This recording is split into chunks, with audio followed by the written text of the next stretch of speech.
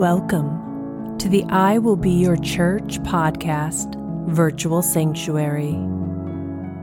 Be strengthened today with the truth of God's love so that you can say to your families, your friends, your co-workers, and your social media worlds, I will be your church. Your host for today's episode is Ben Church.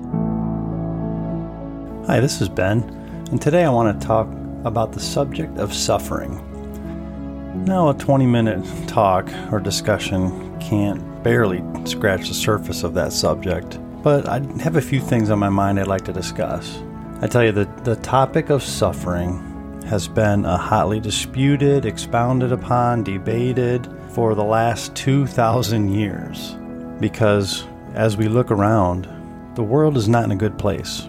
We have to deal with trials and tribulations, obviously the effects of sin in the world. The enemy is at work, rampaging all around us.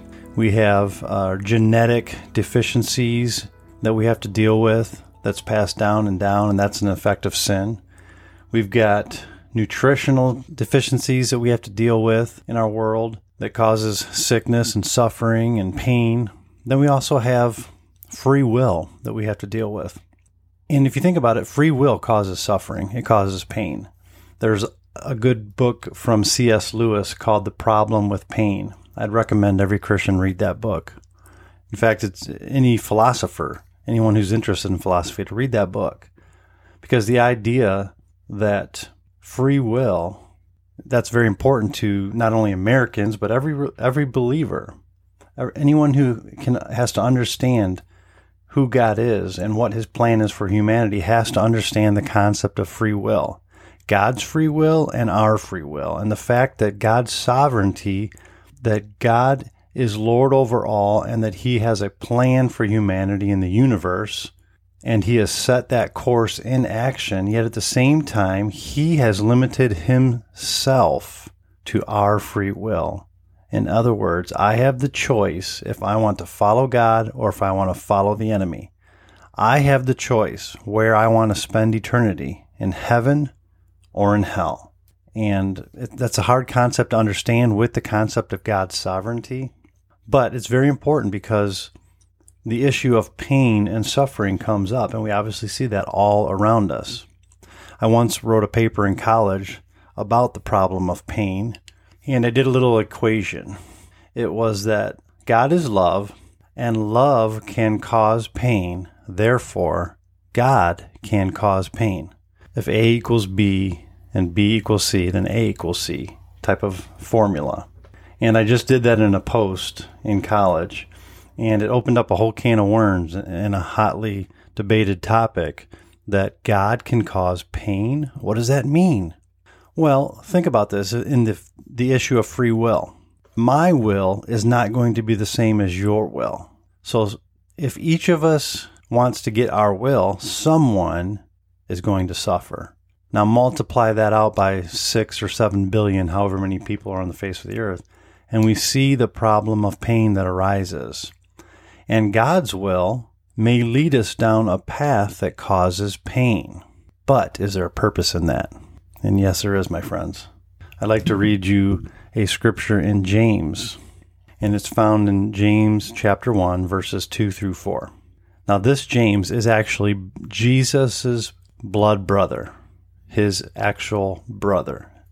Not the first James, the apostle, but this is James, Jesus' brother. And he writes, "Dear brothers and sisters, when troubles of any kind come your way, consider it an opportunity for great joy. For you know that when your faith is tested, your endurance has a chance to grow. So let it grow. For when your endurance is fully developed, you will be perfect and complete, needing nothing." Let's break that scripture down in the context of our suffering, our will, and God's will. Sometimes when I read scriptures and it's a certain passage or it's a continuation of multiple thoughts into one bigger thought, I like to read the scripture backwards. Start with what the end is and then go back and see how you can get to that place.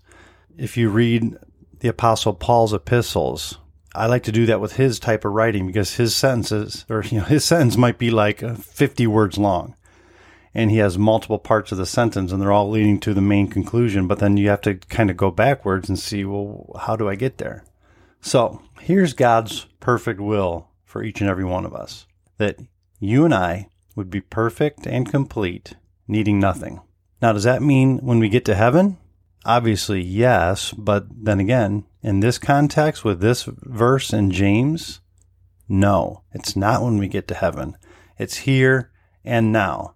Because this isn't talking about salvation. Salvation is when we get to heaven, then we get to experience God's fullness and His glory. But this is a result of our endurance and our faith growing. So that's on this earth. We need endurance and faith here on the earth. And so James is saying that we will be complete and perfect, needing nothing. That's where I want to be. Is that where you want to be? Do you want to be perfect? Do you want to be complete? And do you want to be in a state where you need nothing? And we could talk about each and every one of those for hours. But let's just take it at face value. That's who I want to be. How do we get to there? We need our endurance to be fully developed. Now, one of my sons was a cross-country runner, a distance runner. He still runs to this day. And he has great endurance. And if I take endurance in the context of a race, that means I can run this race efficiently, without stopping, without getting a cramp, that I can actually be competitive with all those other athletes around me. That's being perfect, complete, and needing nothing. I can fulfill this race on a competitive level, competing for the prize because my endurance is fully developed. So apply that to each and every area of your lives. My relationships, my work life, the hobbies I do, my church, my schooling, my neighbors, your finances, your health, whatever it may be in your life. Your endurance must become fully developed. That means you persevere through all the highs and the lows, the ups and the downs, the difficult times, the challenging times, and the great, easy times, the joyful times. We have to stay on track through those things. I remember when my son used to run in high school and in college, and sometimes it would be pouring down rain, and he'd still have to run. He'd still have to compete for that prize. Sometimes it would be freezing cold. I remember sitting at so many track meets. In the springtime, it's crazy weather in Ohio. And I mean, we are bundled up to the gills, blankets on us. We're just completely, and the rain's coming in sideways. It's freezing. Yet all those athletes had to strip down into their little running outfits and compete. And I remember looking at their skin. It was like purple and blue, and there was hardly any circulation in their bodies. Yet they had the endurance and the perseverance that they can compete no matter what those difficult situations were. And the coaches that we had at the time were very skilled in training our athletes to run in the hot times, to run in the cold times, to be ready in season and out of season. And we continually won championships year after year after year because they were exposed and made to train in all of these harsh environments. So that when the day of reckoning came, the day of opportunity came, each and every one of them were ready because they've already been through it. They've already had to endure the hardships. And so that's what James is saying to us in our lives. Our endurance must be fully developed. But how do you do that? Look, the words right before there. So let it grow. Your endurance has a chance to grow. So we can have little endurance or we can have great endurance. We can have weak endurance or strong endurance. It's all up to us if we want that to grow and develop or not. Well, let's keep reading backwards. How is our endurance given a chance to grow? When our faith is tested. So that means whatever God has spoken to us in our lives. If you're a born-again Christian, that means He's spoken to you and said, "You're my child." He's spoken to you and said, "Jesus died for your sins and rose again." And you've believed that. You took that as yours personally. He spoke that to you. Your faith now is in that. Maybe he spoke to you about healing. Maybe he spoke to you about relationships. Whatever it may be, however the Word of God has spoken to you, you have faith. You have a belief that's from God that latches on to that. Well, I can tell you right now, it's going to be tested because everything God says is opposite of what the world says. God says you're His child. The world says God doesn't exist. Therefore, you're not God's child. The world says there's no such thing as heaven or hell. Well, you have a faith that there is a heaven and hell, and you're going one or the other. The world says, and maybe some even Christians say, God doesn't heal. But God's spoken to you and said, I'm going to heal you. I have this promise that is for you. And so your faith is going to be tested. Well, let's keep reading backwards. That we need to consider an opportunity of great joy. So in other words, we need to take joy in the troubles and in the trials that come our way. Wow. That's the tough part, isn't it? So that when opportunity arises against us, we need to be thankful. We need to have the joy of the Lord in our hearts and let that joy be released and laugh. It's an opportunity for my faith to be tested because even though this trouble is coming my way, God has already spoken to me, and I've already built my house on the rock of the Lord Jesus Christ and His truth. And this storm shall not shake or break me. Your faith is tested. You're letting the endurance have a chance to grow. You're weathering the storm. And that endurance is becoming fully developed. And guess what, my friend? You're becoming perfect. You are being completed. And what else do you need? What else do you need than to have your life anchored in the hope of the Lord Jesus? To have your ears tuned in to the very voice of the Spirit of God. To have your life founded on the principles that created the universe. And even when this universe is folded up like an old garment and put away and there's all things new, those principles will stand forever and ever. And you can build your life. You can renew your mind to those principles. You can start believing things that you never knew you could believe before. And all the lies and deception and hurts and pains that were planted into your life from maybe before you were born, those can be defeated and washed away by the blood of Jesus Christ. Because you're His child. He loves you. And so that's some of the suffering that we have to deal with. Because everything I just said is not easy. When my son ran, it was not easy to get up every day and run 5, 10, or more miles every day. It wasn't easy to go run and then jump into the weight room and beat your body down and stretch for an hour, and to do that day in and day out with all the other adversities. He had schoolwork to do. On top of all that, it wasn't easy. But when you find something you love, when you have a passion in your heart and a driving force, you can do those things and embrace those things with joy. You enjoy the process. Well, that's what God wants for us.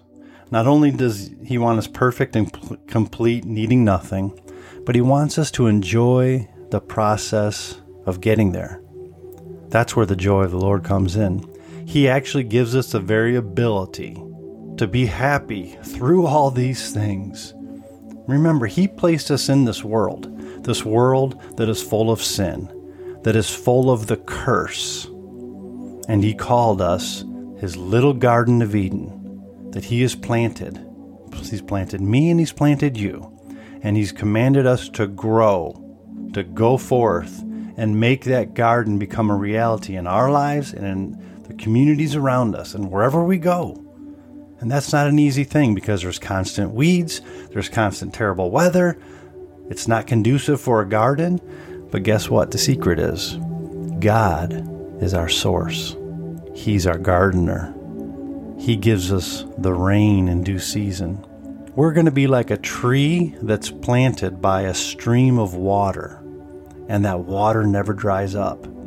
And we bear fruit in season and even out of season because we're so healthy in the Lord. That's God's will for us. That's His will for you and for me and all of His children. But sometimes it's not instantaneous. In fact, most of the time it's not. But we have to trust in the Lord. And so I'd just encourage you today to dive into these scriptures that talk about the glory that awaits us after we've endured. Dive into the scriptures that talk about faith, that talk about God's promises to you, that talk about having endurance and running a race to win, not just to get exercise, but actually trying to win the race that is set before you. I don't know about you, but I'm tired of just going through motions. I want to compete. I want to win the prize.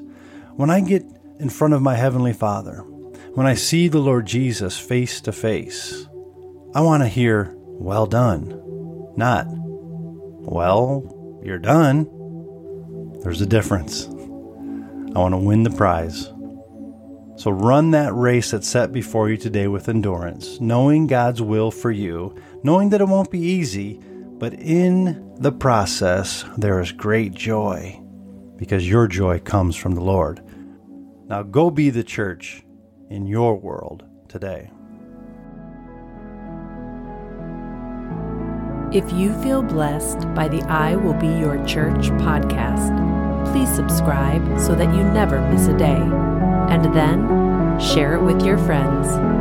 Check out our website, iwillbeyourchurch.com, to learn more about us, check out Ben's blog, connect with us on social media, and become a part of this church family movement.